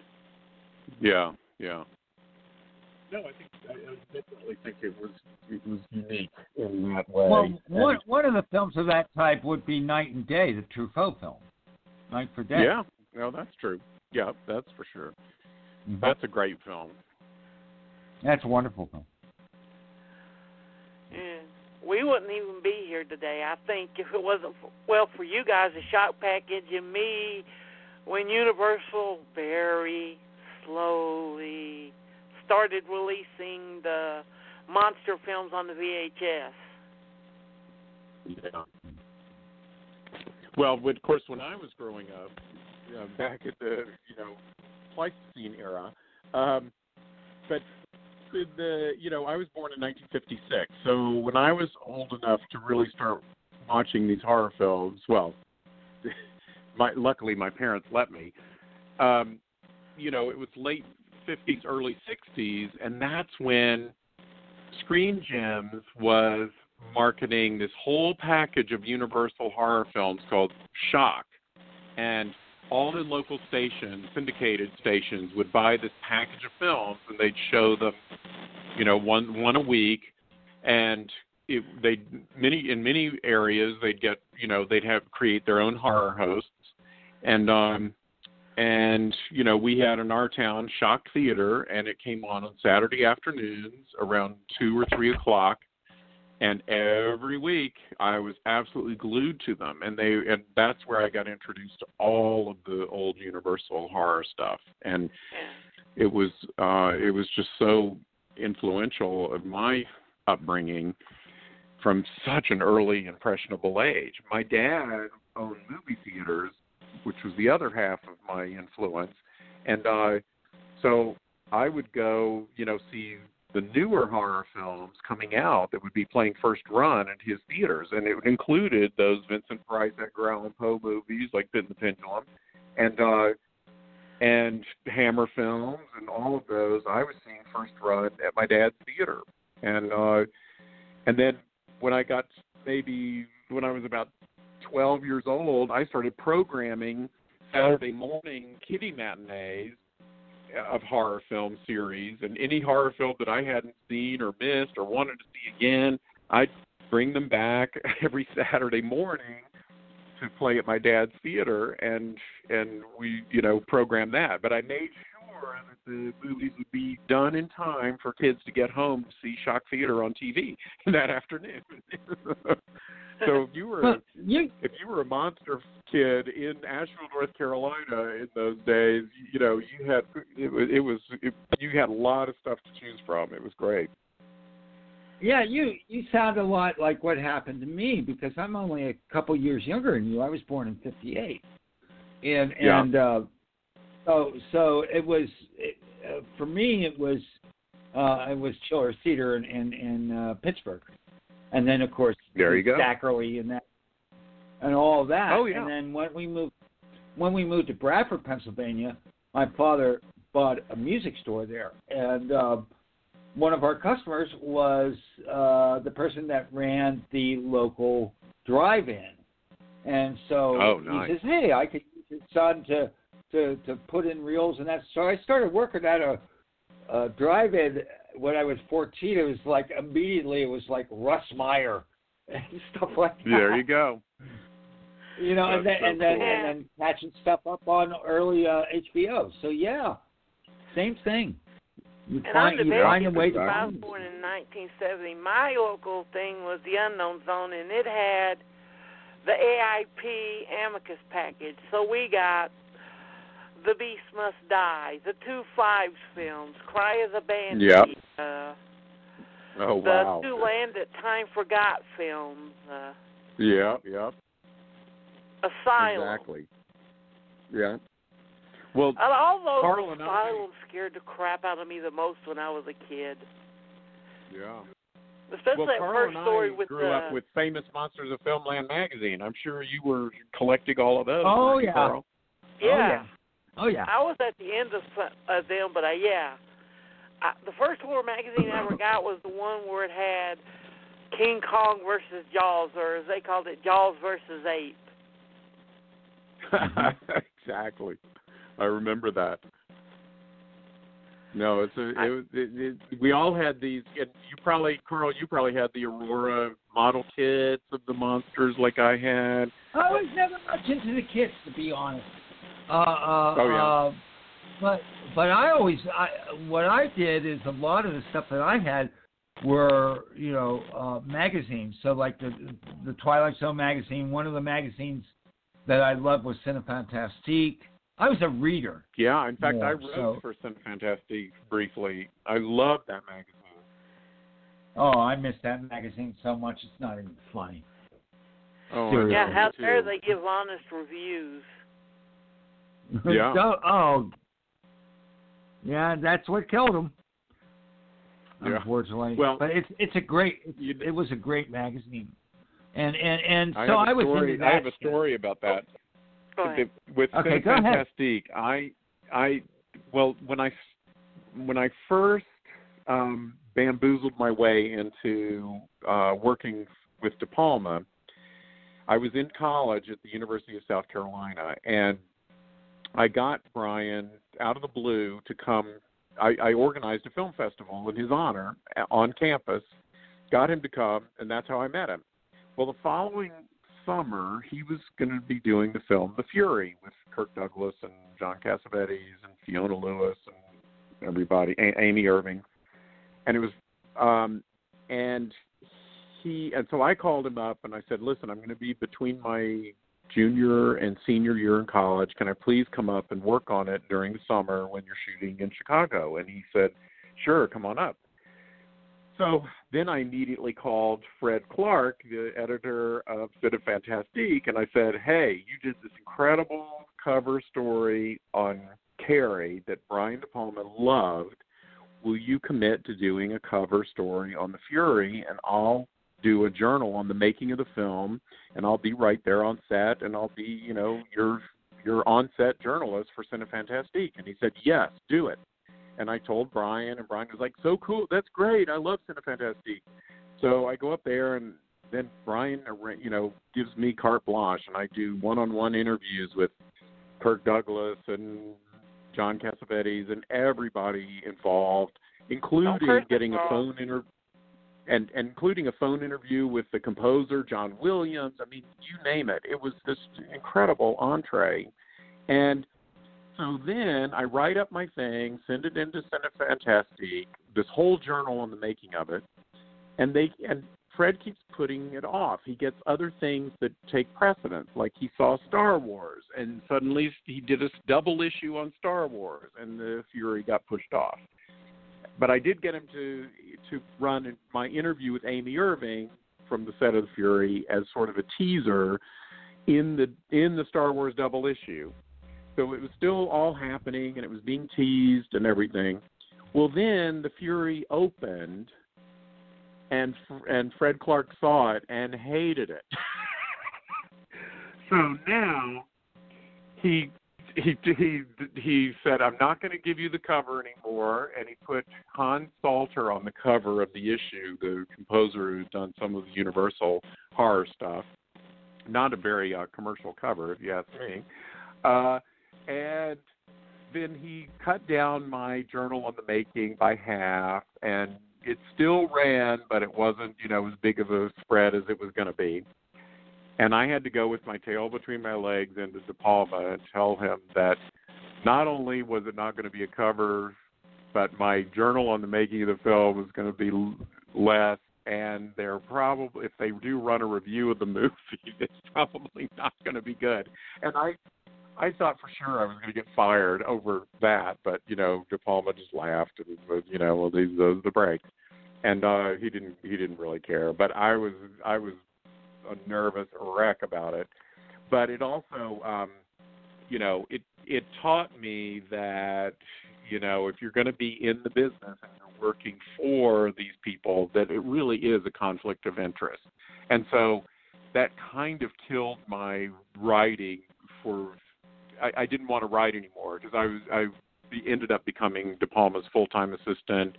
And, I could have asked to do on the making of Dress to Kill or, things like that. But I had such a bad experience the other time. I just kind of said, you know what, I need to hang up my journalism if I'm going to be in the business. And I really only came back to it, decades later when the editor of Little Shop of Horrors magazine came to me and asked me if I wanted to write about Frankenstein: The True Story, which I, got me back into it. And now I just love writing about, the films that I love, and it's not a conflict of interest if it's something I didn't have anything to do with. So it's been a lot of fun. Yeah. Carl stopped listening as soon as you said, then I did an interview with John Cassavetes, right, Carl? Yeah, I'm a Cassavetes fanatic. Yeah. He was magnificent. I mean, the main thing that he told me was that, he did roles in films like The Fury where he would, his agent would hold firm on getting big money, and he would use that money to finance his own low-budget films that he directed and wrote. As we like to call it, the Yeah. Cassavetes School of Film Financing. Yeah. Yeah. Cassavetes School of Film. Exactly. It's like when people are like, why was John Huston in all those crappy horror films in the 70s? And I was just on a horror forum, and I just said, Fat City, Wise Blood. Yeah. You know? That's exactly right. Nope. And yet, even though, Cassavetes could have phoned it in, he didn't. He was totally engaged and totally trying to make it the very best it could be. And, so I respected him so much as an actor as well as being a director. Yeah. What's that one that we're going to be doing within the next month or so, Carl? The Elaine May film? Oh, Mikey and Nikki. Yeah, Mikey we'll and be Nikki. doing a live watch of that one. Yeah. Yeah, that's a great one. For sure. But yeah, I'm glad that you got back into just being a fan again and writing as a fan. Because that's my problem with a lot of the young ones is they don't write it with the love and the wide-eyed of just being a fan. Yeah, no, it's true. I did a huge interview with Elvira for Scream magazine last year, and won the Rondo Award for that, for Best Interview of the Year. It was so much fun to do, and that's worth checking out. And she's on the cover, and it's issue number 36. There are two Scream magazines. One spelled the regular way, and that one's from England, but this is the American Scream magazine, spelled SCREEM. And if you want to get a hold of a copy of that, it's issue number 36, and go to their website. You don't have to go like that. I love Daryl, and I've been friends with him for about 8 or 9 years, and only reason I went to Monster Bash the first time is Daryl's like, you got to come to Monster Bash, you'd like it. I'm like, okay. And did you go? Yeah. Oh yeah. I love Monster Bash. Now you can't keep them away. Yeah. You go to Monster Bash? Yes, I've been 3 times. I absolutely love it. For the first time I had Now a I table know I there. recognize your face. I've seen you there. You might have seen me there. I had a table there it was last year, last June. And it was the first time I had a table. Guy that used to walk around on Friday and Saturdays with a Wings Chopped T-shirt on and handed out samples of the magazine? Vaguely. Was that you? Yeah, that was me. Yep, that's That's hilarious. No, I went there this past year, and I was really excited to see Martine Beswick because she had done a voice for me in Magic Island. There was a 3-headed tiki god, and the 3 voices for the 3 heads were Martine Beswick, which for those who don't know, she was Sister Hyde and Dr. Jekyll and Sister Hyde, and she did a bunch of other Hammer films. She was in 1 Million Years BC and Wrestles with Raquel Welch in that. And she was a Bond girl in Thunderball and For Russia with Love. She's one of the few that did 2 Bond films. Anyway, she was there, and it was great to see her again. But those other 2 tiki head gods in my film Magic Island, the other voices were Isaac Hayes, who we've been talking about, and the third one was Terry Sweeney, the guy from Saturday Night Live who introduced me to Elvira. So there's all these weird connections that tie everything together. But it was really fun to see Martine again. Who was from Whisper to Scream, Carl? We had him on the show. Jeff Burr. We had Jeff Burr on the show for about 3 minutes. All him and Carl was like, Martina Beswick. No, not Martina Beswick. No, not that we didn't go there. Okay. Yeah. But it was Susan Tyrell. Oh, Susan Tyrell, yeah. It just cavemen grunting for like 3 minutes. Yeah.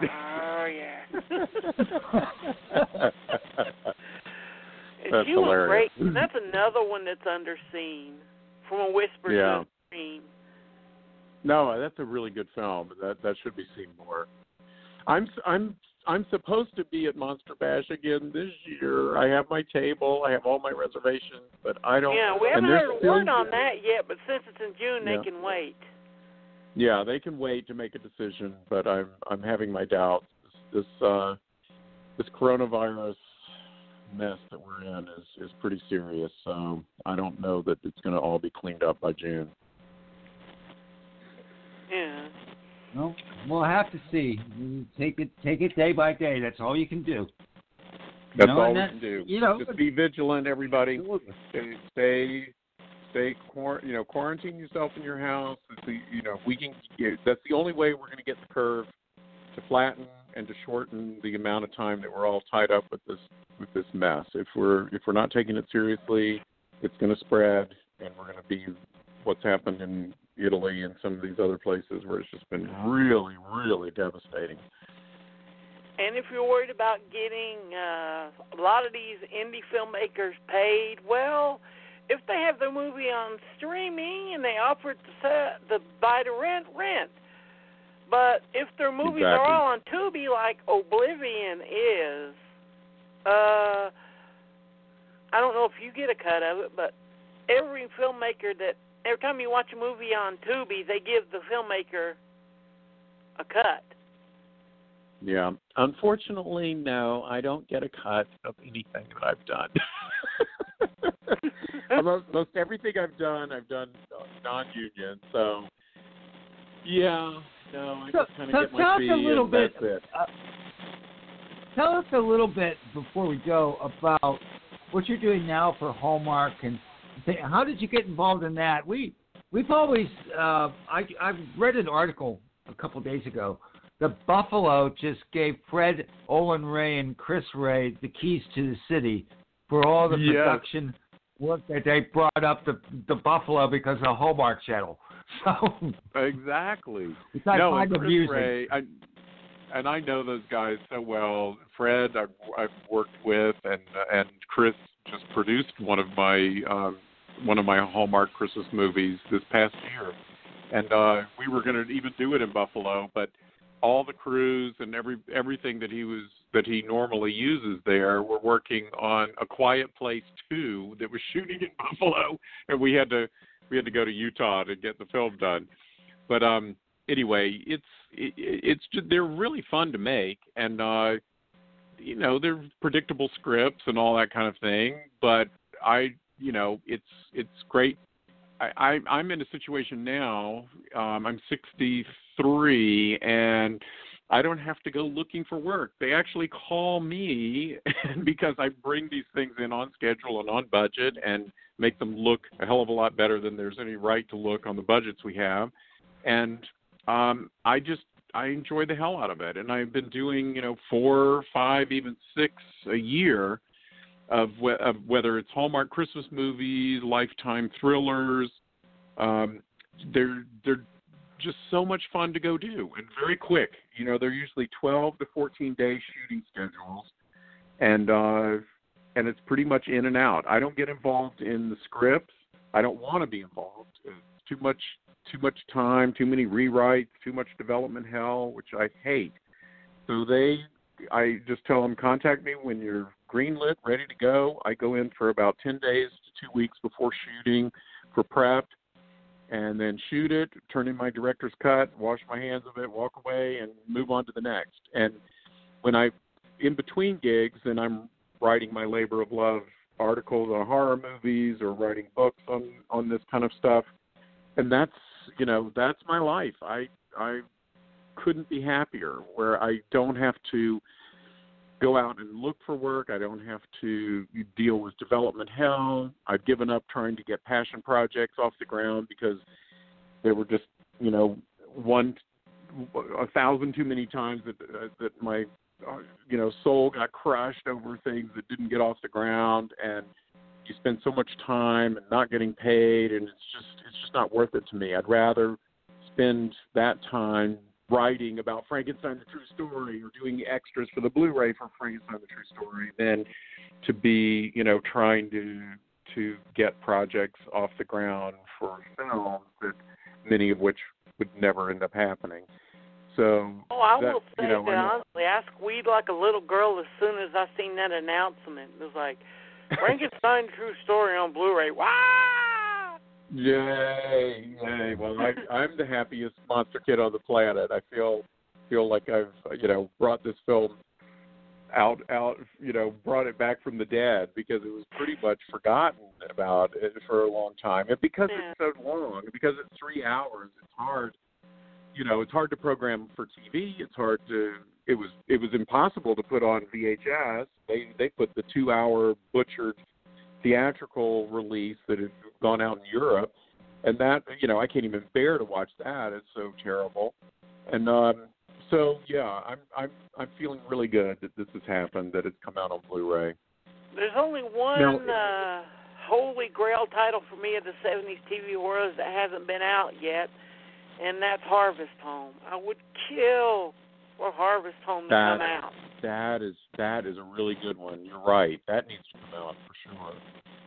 Now, I mentioned one story that I want to tell before we run out of time, and that is when we were talking early on. When I had my fanzine bazaar back when I was a teenager, and I got my parents to send me to England to interview people.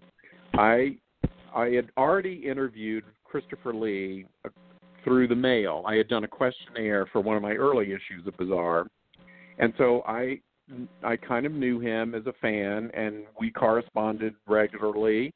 And so when I got my parents to agree to send me over there, I immediately wrote to Christopher Lee and I said, I really want to meet you in person and interview you in person for another issue. Will you meet with me? And he wrote back and said, yes, as soon as you get here, call me at this number and blah, blah, blah. So I called him when I got over there, and he invited me to lunch at Pinewood Studios.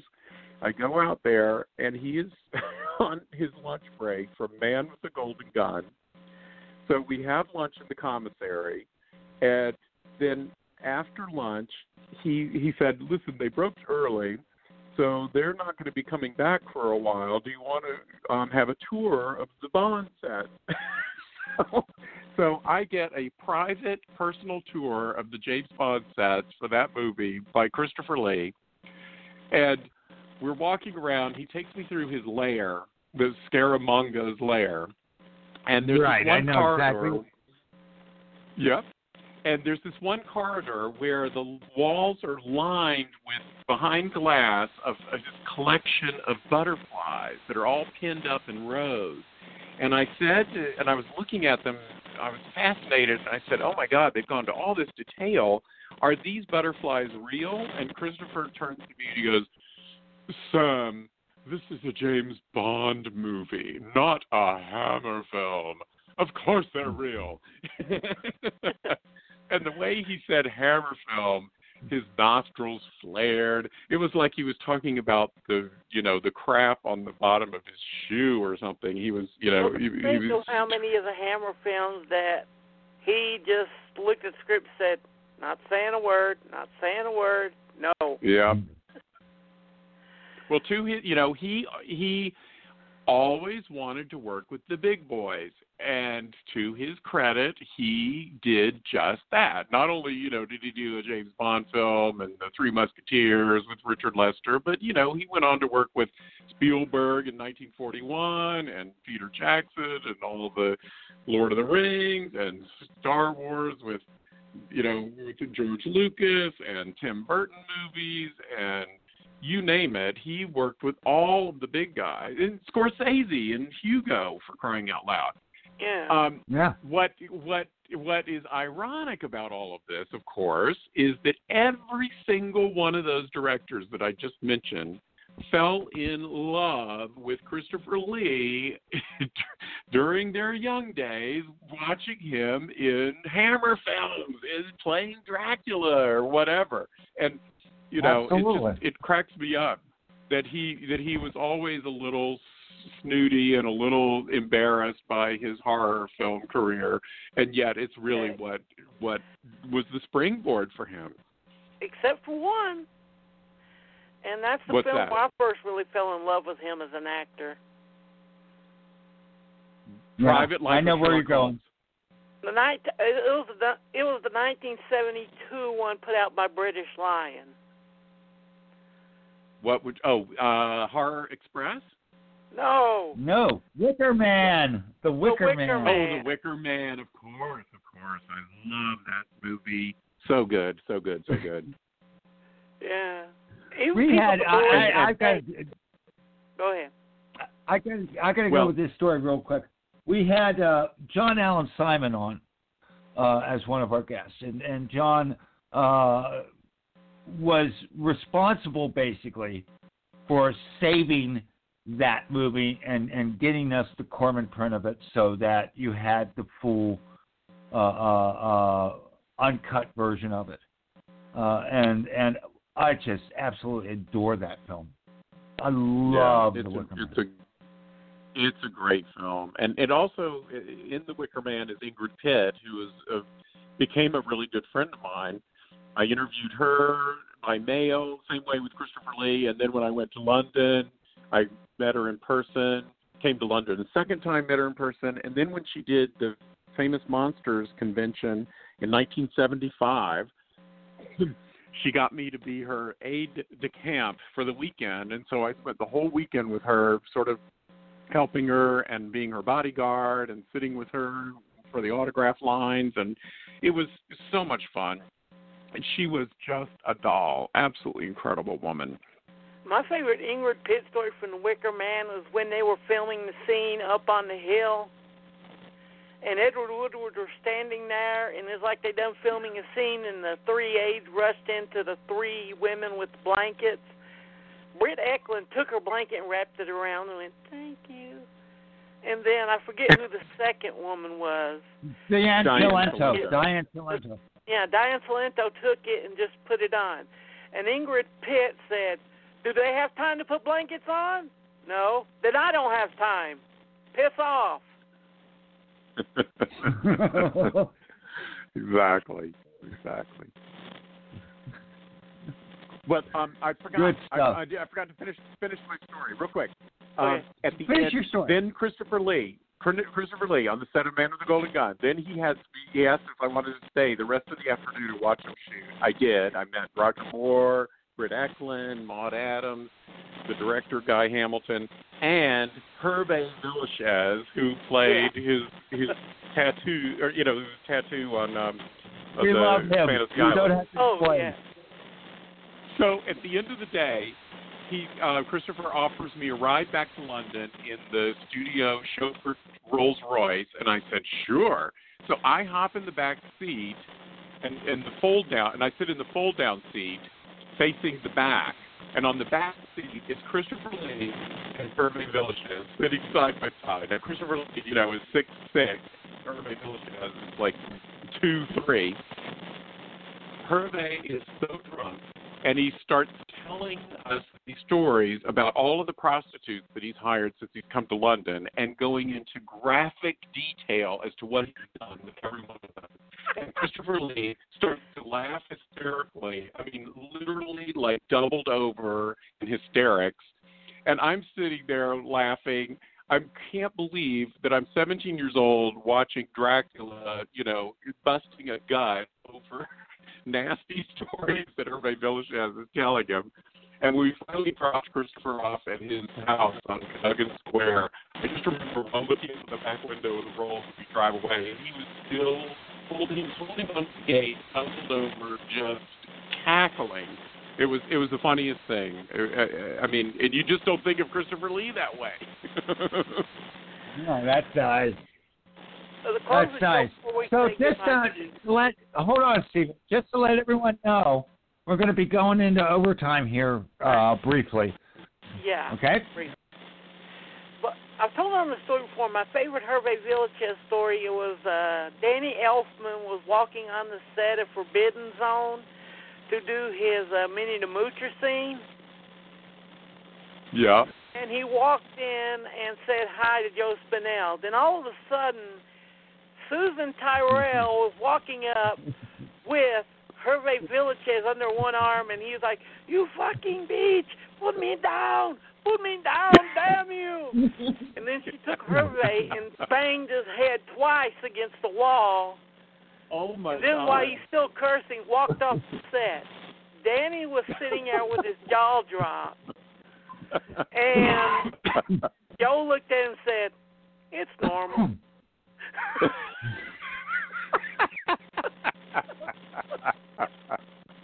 Oh my God, that is classic.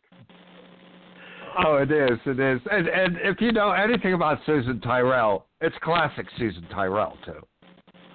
Yeah. Oh, Seriously. Her and Hervé's love story could make a movie. Damn it. Yeah. Oh, without a doubt. No kidding. Without a doubt. And as we're going, go to Scream Magazine, SCREEM. SCREEM. Yeah. Get the Elvira his issue. interview he talked about. And Yeah. Little Shop of Horrors. Shop of Horrors. And shop is spelled SHOPPE. Don't forget that when you type it in. But littleshopofhorrors.com, and it's issue 38, and it's the Frankenstein the True Story issue. It's totally devoted to that. And then check out the new Blu-ray from Shout Factory on Frankenstein the True Story. But go to darktelevision.com to get an autographed version.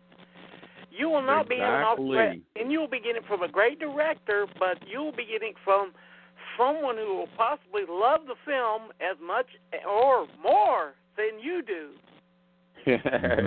Exactly. And in these days where we're sequestered and looking for stuff, this Frankenstein the True Story, you're going to get almost 8 hours worth of entertainment with one Blu-ray, because the movie's 3 hours. Then you got to watch it again with my audio commentary, so that brings it up to 6 hours, and then there's almost 2 hours of these other 3 interviews on there. So it's quite good. Thank you for being on the show. Thank you. And thank you for directing the movies, but more importantly, thank you for being as big a fan as you are.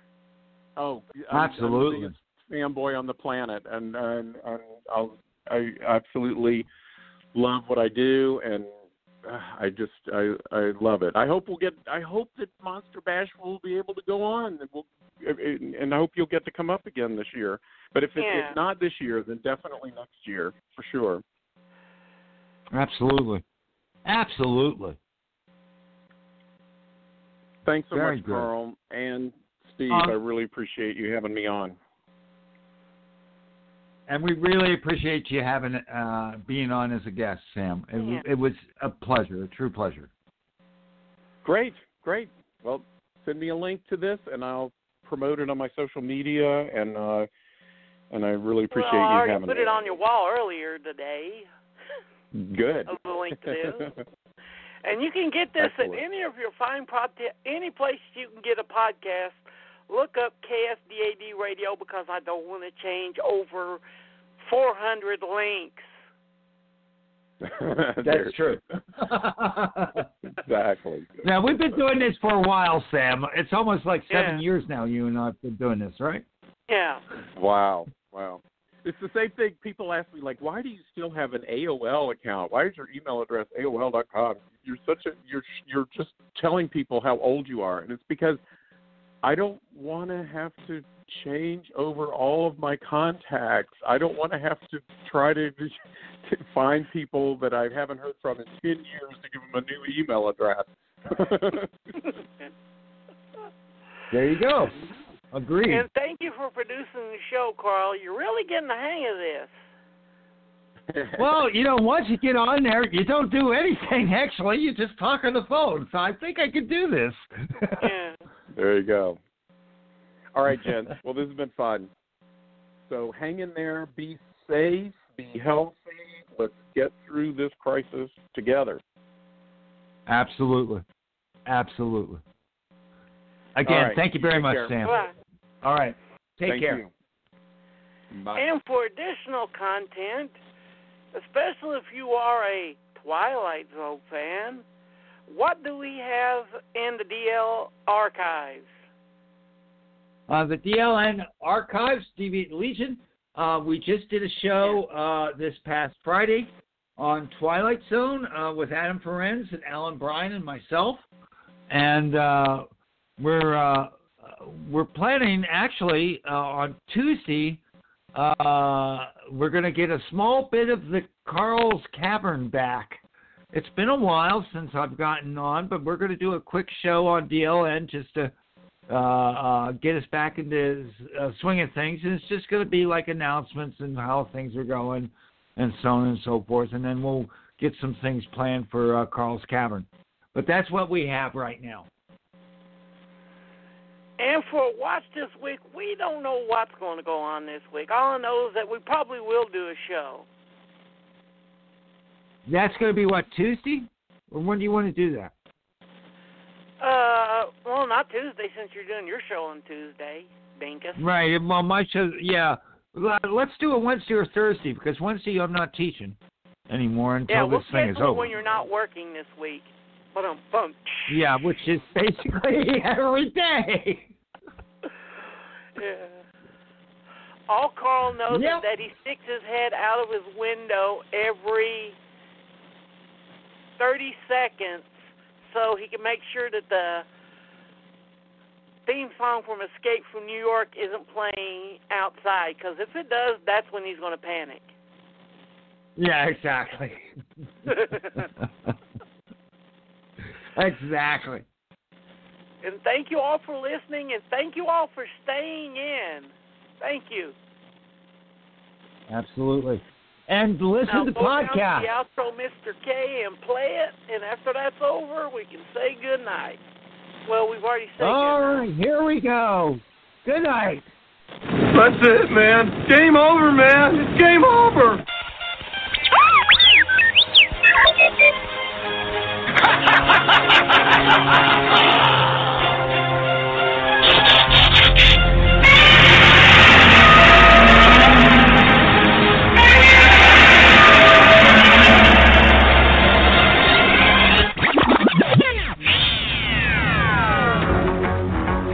Open the circuit to the wave motion gun. Open the circuit. Gun chamber pressure increased. It's at full. All the ship's energy is now in the wave motion gun. I doubt anyone here would recognize civic virtue if it reached up and bit you in the ass. Oh, did I hurt your feelings? Well, Magneto's right. There's a war coming. Danger, Will Robinson. Danger. You sure you're on the right side?